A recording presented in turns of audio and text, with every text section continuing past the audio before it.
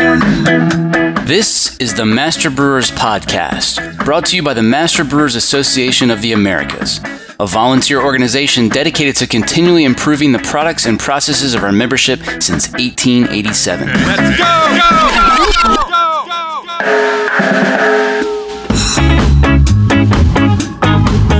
Master Brewers brings you interviews with the industry's best and brightest in brewing science, technology, and operations.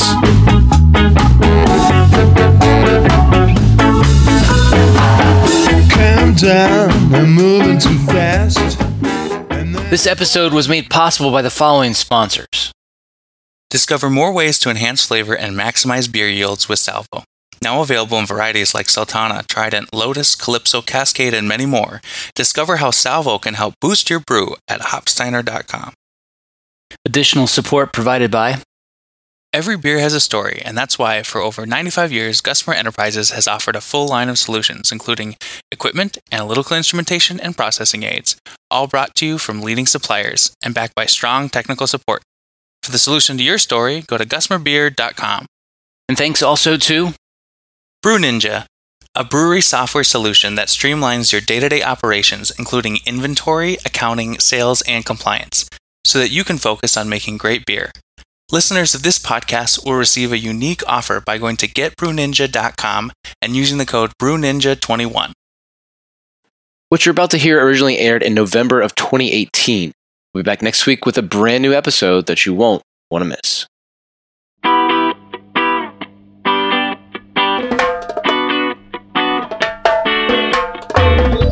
I don't know who told us this story, but they were speaking with the quality manager at the glass plant. And they're like, well, we've had a lot of issues with complaints about split finishes. And they're like, well, you should be sorting those all out in your pasteurizer. And they're like, we don't have a pasteurizer, which was kind of a aha moment. That's Ben Bailey. He's the quality manager at Tröegs Brewing Company. This week on the show, we're going to hear from Ben and two others who've got an extremely important message for all craft brewers who put their beer into bottles. We're here today to talk about what I think was one of the most important posters presented during the 2018 Brewing Summit. Like a lot of good things that come out of our industry, this was a collaborative effort that involved several breweries. This crew is here to give you the tools you need to defend your brewery from what is arguably the greatest threat to your brand. Ben, what is the threat, and are we being dramatic, or is this really a big deal? It is a big deal. We know that beer is a inherently safe product as far as pathogens are concerned. So one of the few ways that you can actually harm a consumer is by having them ingest glass shards, which sounds as bad as it is. We've also got my pal Sean Theriault on the line. He's the quality assurance manager over at Deschutes in Bend, Oregon. Sean, I know you've done a lot of work with the Master Brewers Food Safety Committee, including some instruction during the HACCP course. Please correct me if I've got it wrong, but from what I can tell, glass shards in a bottle is one of the few things that actually ends up becoming a critical control point for those breweries who've implemented a HACCP plan. That is correct. I know just from the experience that we've had here at Deschutes Brewery, the fragment flush program that we have is a critical control point to make sure that that system is working as we have designed it to, and we're getting the reject pattern, which I'm sure Ben will talk about here in a second, to make sure that that's working fine, because it was an issue for us that was identified in the hazard analysis. Okay, so what actually causes a bottle to burst in a filler, and just how often does that happen at your brewery? Here at Tröegs, we have a limit set with our glass supplier as far as how often that can actually occur. If it exceeds that, then we'll stop running the glass. But an occasional burst bottle is somewhat expected. So you may get, 4 a day, 5 a day when we're running well. So that's pretty normal. Okay, and talk about the cost. There's a lot of stresses that the bottle undergoes when it comes into the filler. There's the pressure of the bottle being pressed up against the seal. If you have a double pre-evac filler, then it's being put under both pressure and vacuum, which can break a bottle that has any weak points. The filling of the beer in there gives it some thermal shock. All of those things are stresses that if there's a weak point in the bottle, it can blow up. Okay. Tim, Sean, how about you guys? How often do you guys encounter burst bottles on a daily basis? I'd say it depends on the day. You might recognize that voice as Tim Lozen from episode 85, the lactic acid bacteria case study at Bell's. I would say we average probably about 4 to 6 a week, so not terribly common, but we also have an EBI, so an empty bottle inspection machine that kicks out a lot of glass with particularly sidewall defects, which are relatively easy to find for machines like that, and also I think are the most likely to cause burst bottles in a filler like that. Yeah, I think our numbers are close to what Tim just mentioned. We recently switched production plants, and our plant that we were pulling from, it was a heavy user of recycled glass. So most of our glass issues were things called stones, which are either pieces of the internal workings of the tank or actual glass that's, like Pyrex glass that's not made to be recyclable, or metal fragments getting into the bottle stream and create what they call a stone, which is a weak spot in the glass. So we would get quite a few of those. Our EBI was pretty good at getting most of them out, but there's a few areas of the bottle that are very hard even for an EBI to detect. So once those glass defects come through, they just tend to pop on your filler, or more appropriately, they tend to explode on the filler. We could probably spend a whole podcast just on glass bottle defects and all that, but I thought it might be interesting. Does anybody want to describe a bird swing? Because I think that's one of the more interesting ones that can clearly is a high risk for glass shards in the bottle. Well, it's a piece of glass that runs from one sidewall of the bottle to the other, kind of like the Tweety bird swing in a bird cage. The risk is because it's a filament of glass from one side of the bottle to the other. If the fill tube itself, if you have a long tube filler, doesn't actually break it physically, then the filling of the beer itself can break that glass too, because it's so thin. Then you have already broken glass inside the bottle. There's no way to get around it. It's a huge deal. You stop everything if you see one. Anybody want to talk about some of the weirdest glass issues you've encountered in a brewery? I'm sure you guys have seen some weird stuff. Yeah, I think you'll see just about everything coming in. If you look at it long enough, we'll see things like super thin sidewalls are huge issues, stones like we were talking about before. Luckily for us with the EBI, nothing terribly crazy gets to the filler that I know of, at least. Yeah, we have a whole cabinet full of what we call misfit bottles that have either parts of the bottle manufacturing plant that have fallen in there, whether it's melted temperature probes that have, so you've got a piece of metal that looks like a BB in it, or ceramic from the furnace that is broken off into a stone, just all sorts of stuff.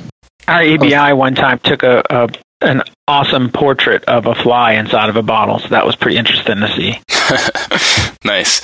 All right, well, some of the new high-tech bottle fillers come with burst bottle detection. Talk about how that works. On the majority of them, it's just a simple proximity switch on the inlet and the outlet of the filler. So as the bottle comes in, it pushes the centering bell up, and the proximity switch sees that the centering bell is in the raised position, so it knows that there's a bottle in that filler position. And then on the opposite side of the filler, so on the exit of the filler, there's another centering bell proximity switch to see if it's still in the raised position. If the bottle bursts somewhere in between, then the centering bell falls, and the second proximity switch will tell you that the bottle's no longer there. But we also run into an issue where our first proximity switch was damaged, and so it didn't detect anything, and so it didn't know when bottles had burst. So that stuff has to be checked out on a regular basis to confirm that it's actually functioning. What kind of regular basis? Are you guys doing that like at startup every time, or is that sort of like a weekly or monthly thing, or what? Well, now we have a burst bottle log sheet to record every instance. And so if the burst bottle rinse program doesn't engage after a burst bottle occurs, I mean, they're loud. You know when it happens. If the filler doesn't go into that rinse phase and do all the low fills, then you know it didn't work. Yeah, exactly. Okay. So we don't have to do it as an extra thing. It's just a matter of paying attention. Got it. Okay, great. And we'll talk about that log process here in a bit. A lot of fillers with burst bottle detection have that automatic rinsing that you just talked about. How reliable is that rinse process? I think the rinse process is pretty reliable. It's just a matter of each filler is unique, and there may be a weak point that the rinser can't hit. So,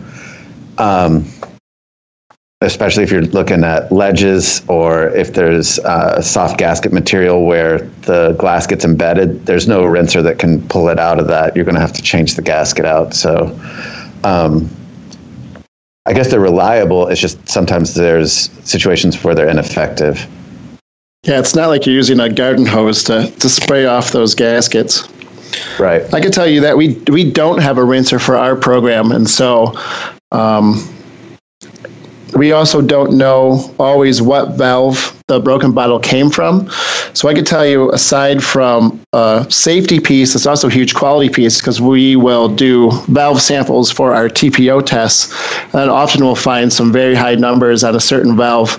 We'll retest it a couple times, those numbers stay high, and then when we go in to replace the centering bell, we might find a shard of glass in there. So, you know, we're lucky that it didn't go into another bottle, and we get it out of there as quickly as possible. Sean, you got any comments on, do you guys remove the gasket from the centering bell after a burst?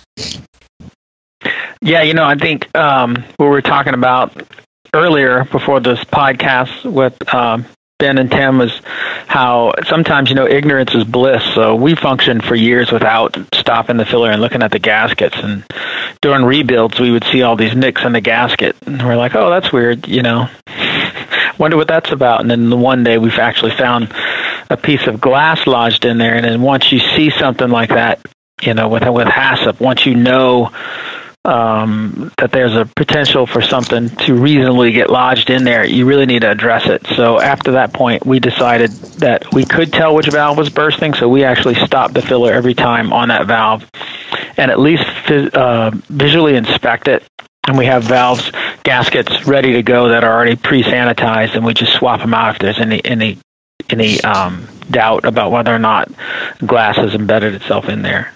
Talk about the importance of rejecting bottles immediately adjacent to the bottles that burst. Some brewers will say, well, why would I do that? Those bottles were sealed against the filler when the other bottle exploded, so there's no glass in them. Yeah, that was a surprise to us, to be honest. When we started this work group, Rob Fraser, who worked at Sierra Nevada at the time, had a very robust burst bottle program at their brewery, and they had found that that's a possibility. So when we started doing our validation, we saw that that was a fact, that we definitely saw glass in those adjacent bottles. And when we talked to our filler manufacturer, like they disagreed that it was possible, even though we'd found the glass in there on the filter paper. So we knew it was in there. And again, the reason that's possible is because that those bottles, even though they were sealed at the time of the burst, as they're exiting the filler, then glass that's hung up in those gaskets or anywhere really could fall down into the bottle, right? Is that where it's coming from? Yeah, that's our assumption. I mean, it has to be falling into the bottle because the common conception up till now was that it can't get in there because it's sealed. Well, that's certainly true, but once it drops off that centering bell, it's no longer sealed. And if there was glass on top of the centering bell or maybe up on top of the valve, it could be anywhere, but it's then able to fall into the bottle once it comes off of the seal before it goes into the crowner. Your poster has some crafty solutions to rejecting these already full bottles on automated lines. Talk about those. What we ended up doing was we have a good programmer here at Trogs who is able to get in there and change the program to skip the sniffed step, which then causes the bottle to geyser as soon as it comes out of the filler, which creates a low fill. Another option, if you have the ability, is to stop the crowner from crowning those bottles, because we don't have a filler that talks to the rejection system. So we have to create a rejectable bottle. If it's filled and crowned properly, then the inspector does not know why it would need to be rejected. They would have to create a bad bottle for it to reject. But I'll also say that's for a higher speed line. I mean, ours isn't extremely high speed, but if you've got a slower line, you may be able to just manually jump in there. You see where the bottle's missing out of the outfeed because there's a space there where there's nothing coming out. And if you grab the ones on each side by hand, that would work too. Ours is a little too fast to be able to pull that off, but for smaller lines, that's certainly an option. What about smaller machines that don't have burst bottle detection? What do they do? Well, we'll get into the validation points a little bit later, but the main thing is to just look at what you've got. So see if you're getting glass in those bottles, and then, I mean, you can do all this manually. If you've got a manual filler and you'll notice a burst bottle, then you'd stop, clean up the filler, and then confirm that the way you've cleaned it is sufficient to ensure that there's no glass getting into any of the other bottles. Okay. So it could be a super manual garden hose operation. It just needs to be done and thought about.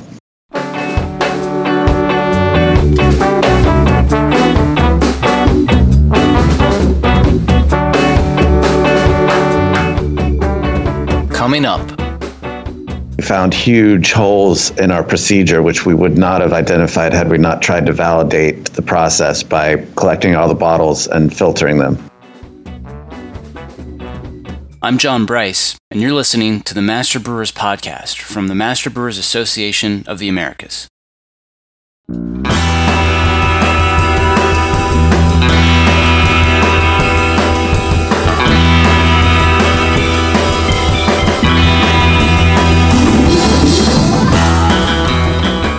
There's really only one thing that keeps this podcast going, and that's when listeners like you take the time to thank our sponsors.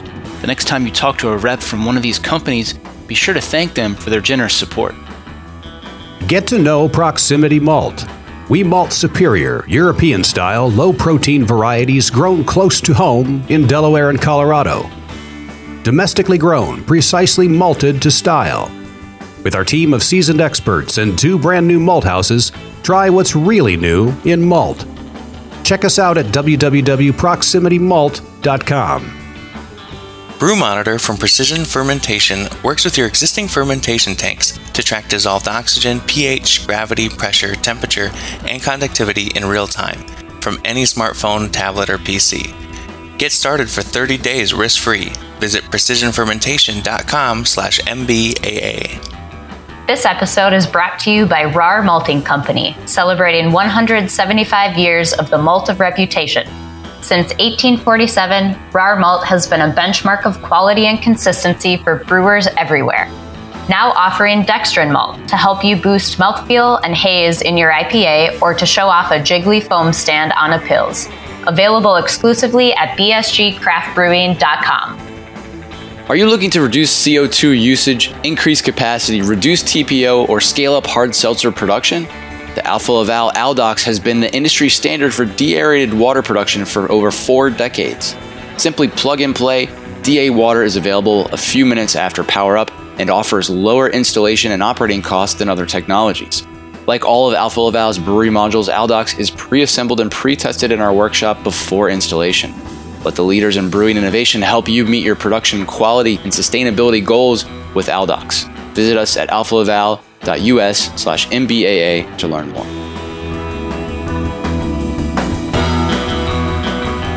Thanks for listening to the Master Brewers Podcast. Did you know that Master Brewers offers a wide range of technical resources for breweries of all sizes? Whether you're new to brewing or a seasoned expert, join our community to connect with key players in the profession and stay up to date on the latest in brewing science, technology, and operations. Become a member of Master Brewers with code BEER2022 to save 20% on your membership dues now through December 31st. United We Brew.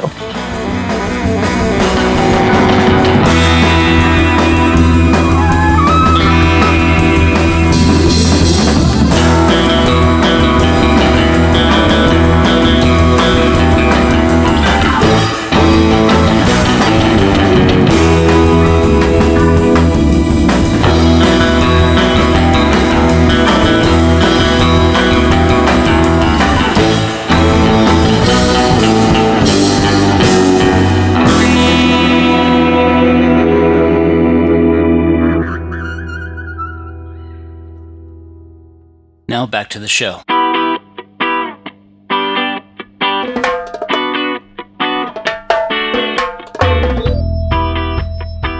guess I wasn't planning on doing this, but I think maybe, does it make sense for everybody to describe their mitigation procedure rather than us trying to just give an example one? You want to do that?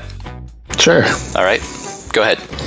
So here at Bell's, what we do is our filler does have burst bottle detection, and then we have a Hoyft low fill detection system that sits right outside the filler.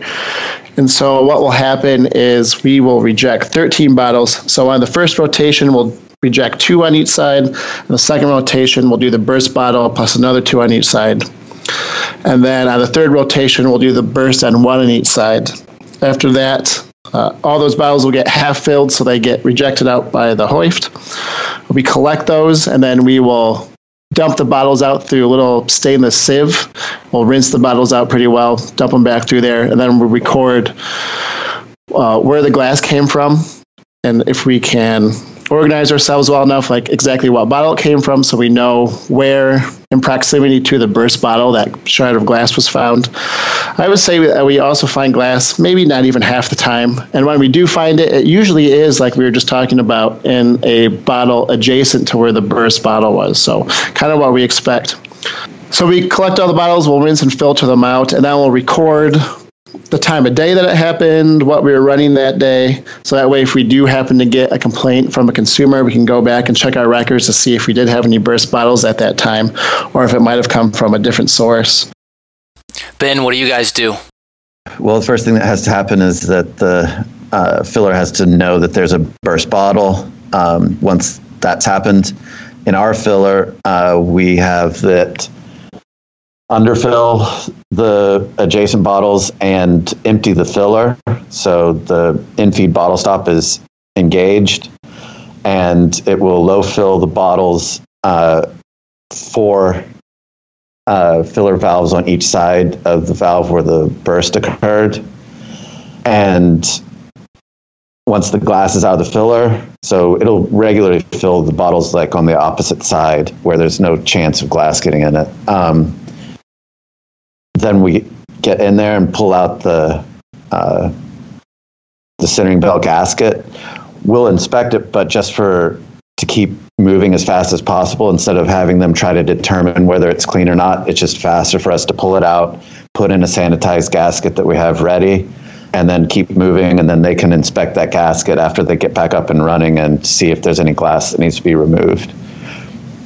Then once the glass filler, after the gasket's been removed, we have the rinsers come on, which rinse the filler valves back off. And then after that, if there weren't enough bottles to finish the 5 revolutions after the burst bottle, then it will continue to low fill those bottles to complete that cycle. Sean, you're up. Here at Deschutes, we do something similar to where when we have a burst bottle, the first thing that happens is the incoming bottles coming into the filler get stopped. Some sprayers come on, so we're getting a rinse. And what we try to have is at least 2 revolutions of the filler rinsing without any bottles present. So immediately we go into our pattern while there are bottles present, which is 4 rotations of plus or minus 2 around the burst bottle. And then we do the burst bottle location after we go through those 4 revolutions. We do the burst bottle location where we reject the burst bottle twice. The valve where the burst occurred, we'll reject that one twice. Similar to Ben, somewhere in the middle of that pattern, we run out of glass, and then we do the rinse and we check the gasket. And then once glass comes back in, we resume the pattern. We also do a validation run at least 25 times a year, where we expand that pattern. We basically add another bottle on either side to our normal reject pattern. And what we're trying to do is make sure we don't find glass on the edges of our pattern. Because if we find glass on the edges of our pattern, then the question comes into our head, well, maybe we should be doing plus or minus 4 to make sure that we never get glass on the edge of that reject pattern. And we do that 25 times a year, where we filter every bottle. I've definitely worked in some breweries that had some sort of policy for discarding some number of bottles after a burst, but then there was no validation step. So let's talk about how you do validate the plan to ensure the intended results.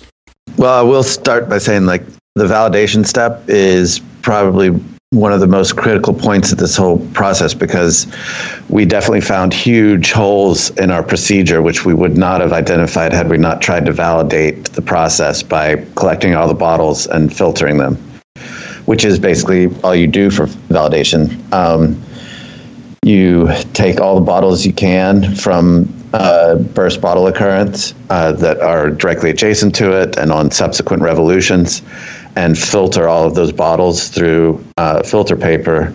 We use the same 0.45 micron membranes that we do for microbiological testing, and filter it through those. If you're running turbid beers, you probably need to pick something with a larger pore size. But if it's filtered beer, we can pull that off.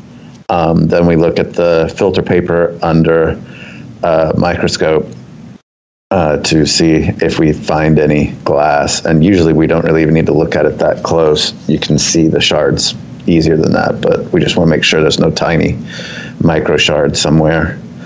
And then at some frequency, like say twice a year, you'd want to make sure that everything's working right and that things haven't changed somehow in the filler to where your pattern needs to be expanded, or that the procedure you're following is still sufficient. Yeah, and I think that is one of the most critical things, that if a brewery is going to come up with an effective burst bottle program, that's one of the most important pieces, because we could sit here and listeners could take what we're saying and copy it for their brewery, but everybody's line's different. Everybody's line's got its own areas that could cause glass to travel into other bottles, so you really need to do the homework yourself. Sean, you mentioned that you guys do the expanded validation 25 times a year, but how often are you doing just the normal validation? We set a goal for 100 audits per year, which means the burst pattern. 25 of those are the expanded one, and 75 are our normal pattern. So we feel, with verifying that the normal pattern's happening and validating that the 25 with the expanded pattern aren't finding any glass, we feel good about it. And I will say that we've changed our pattern several times over the years because of things we found during those audits, where we thought that, okay, wow, we really need to go another revolution here, 4 is not good enough, so we went to 5. And we certainly did that when we got a new bottle line in. So we had an old bottle line with a burst pattern here at Deschutes, switched over to the new one and realized, okay, well, this one, there's a little more rinsing capability of our new filler around the outside of it. So we were actually able to cut that back on the number of bottles that we discarded, but we validated that with the expanded burst pattern. Ben touched on this a little bit, having a log where you record the date and time of the burst and all that, but let's talk about, maybe highlight the importance of that, because that's a very basic step that really, frankly, there's no excuse to not do, right? Yeah, I think we're all keeping logs of things. In the poster itself, there's a really nice example of a form laid out. So it puts out all the bottles where the burst bottle is, and then all the other bottles in proximity to that. And then you can literally just check off what bottle you find any debris in. I think that's something super simple that people could use. You just record date, time, the batch ID. Pretty easy process. Great. Yeah. We keep a log for also in addition to that validation log that's in the poster. We just have one that's out on the floor where they write down the time and the valve number that a burst occurred. And we actually report some of that data, I think I said earlier, but back to our glass manufacturer. So if there's a spike in occurrences, then they can look at their equipment as well and tighten up their procedures so we don't get as much of the glass that's going to cause problems in the first place. And I'm sure that goes a long way too, because when you're working directly with the supplier, it's one thing to pick up the phone and say, hey, we're getting a bunch of bursts all of a sudden, and it's another thing to provide them with some data and say, here's how many we used to get and here's how many we have now. That's correct. We send them a chart every month with that all graphed out so that they're aware of where they're trending. Sean, sound like you had something you wanted to add? No, I was just going to emphasize what both of you gentlemen have just said, that aside from the obvious food safety part of this program, just having that reject rate, and a reject rate even more powerful is if you have that tied to a lot of glass and communicate that back to your supplier. It adds a lot of support to what you're trying to tell them. I was going to say, Ben mentioned before the misfit glass collection. I think on top of that, saving these glass samples really helps the suppliers as well. And, it lets people know they're good trading pieces to put out on the floor, just to let people know what can and will happen from time to time with glass quality.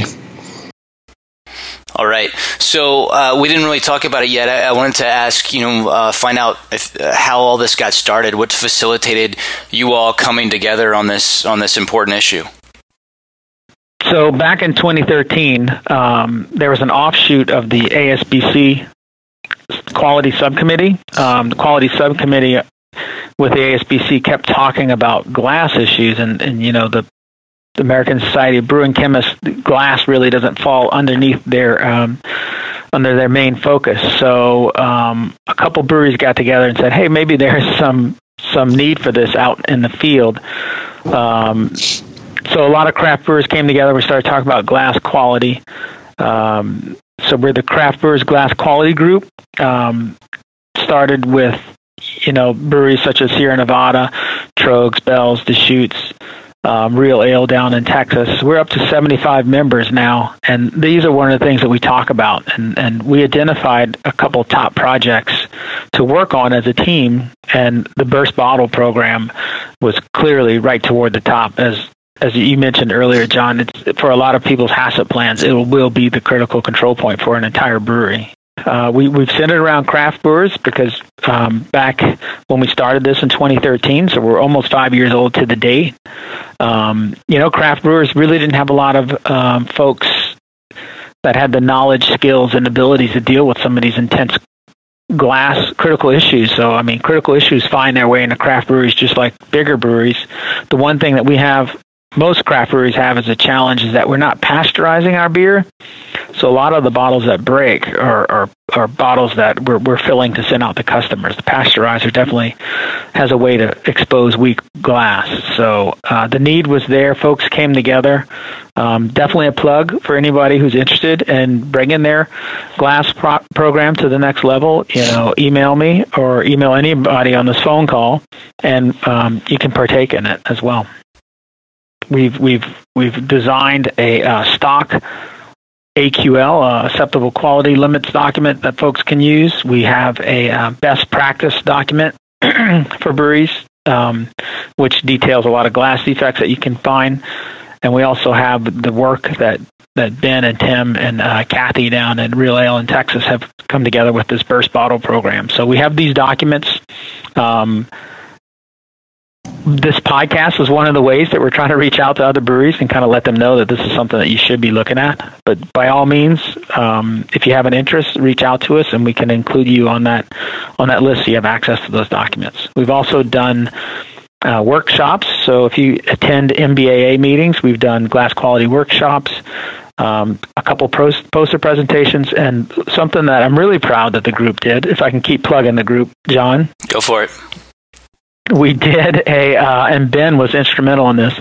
We actually hired a team from American Glass Research to train our members on supplier audits and defect training or defect identification with the American Glass Research, which is a third party that excels in auditing glass plants and training folks. So we did that at Mills River at the Sierra Nevada Brewery, and it was very much a collaboration of craft brewers that came together, and over 2.5 days were educated on how to identify defects and audit their glass supplier.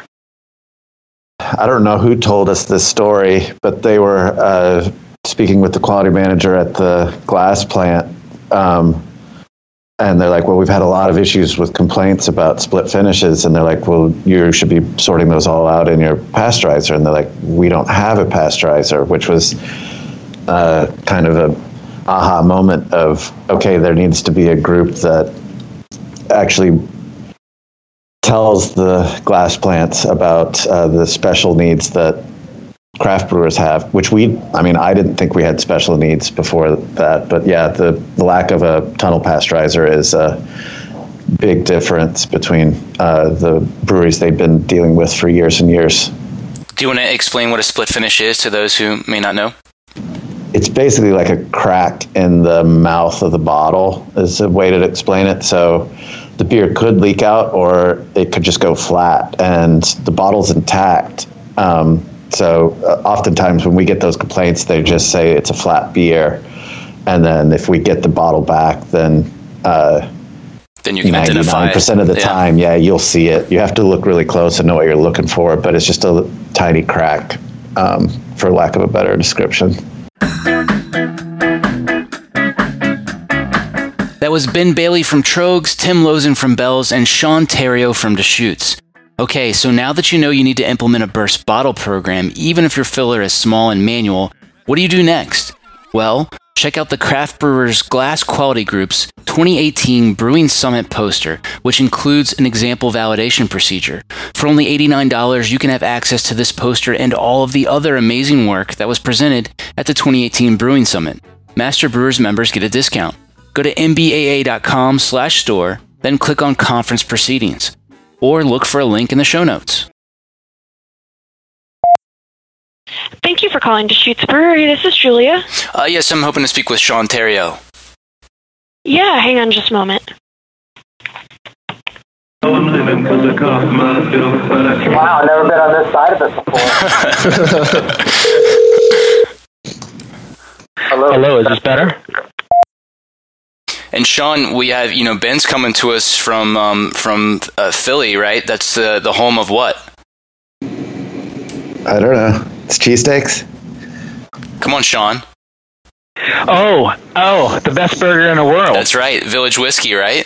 That's right. Ben, is there any way you can convince the Village Whiskey to become a sponsor of the Master Brewers podcast? Because I think Sean and I would really like to make that happen. I'll see what I can do. I don't have a whole lot of strings or juice there. How often would you say you go there? I haven't been there in a couple of years. It is quite good, though. You're right. What's wrong with you, man? If I lived there, I would go there. I go there 100% of the time that I'm in Philadelphia. I'll tell you that. John, maybe we should take a picture of the tattoos that we got after we ate those burgers and send it to them. Definitely. All right. My fist full of courage. Are you enjoying the Master Brewers podcast? Let me tell you about a simple way you can help us keep making more. Take a minute to thank our sponsors. There's no way we could produce this show without generous support from sponsors like Hopsteiner, Brew Ninja, Proximity Malt, BSG, Gussamer, and Precision Fermentation. So please, let them know you heard their message on the Master Brewers podcast and that you appreciate their support.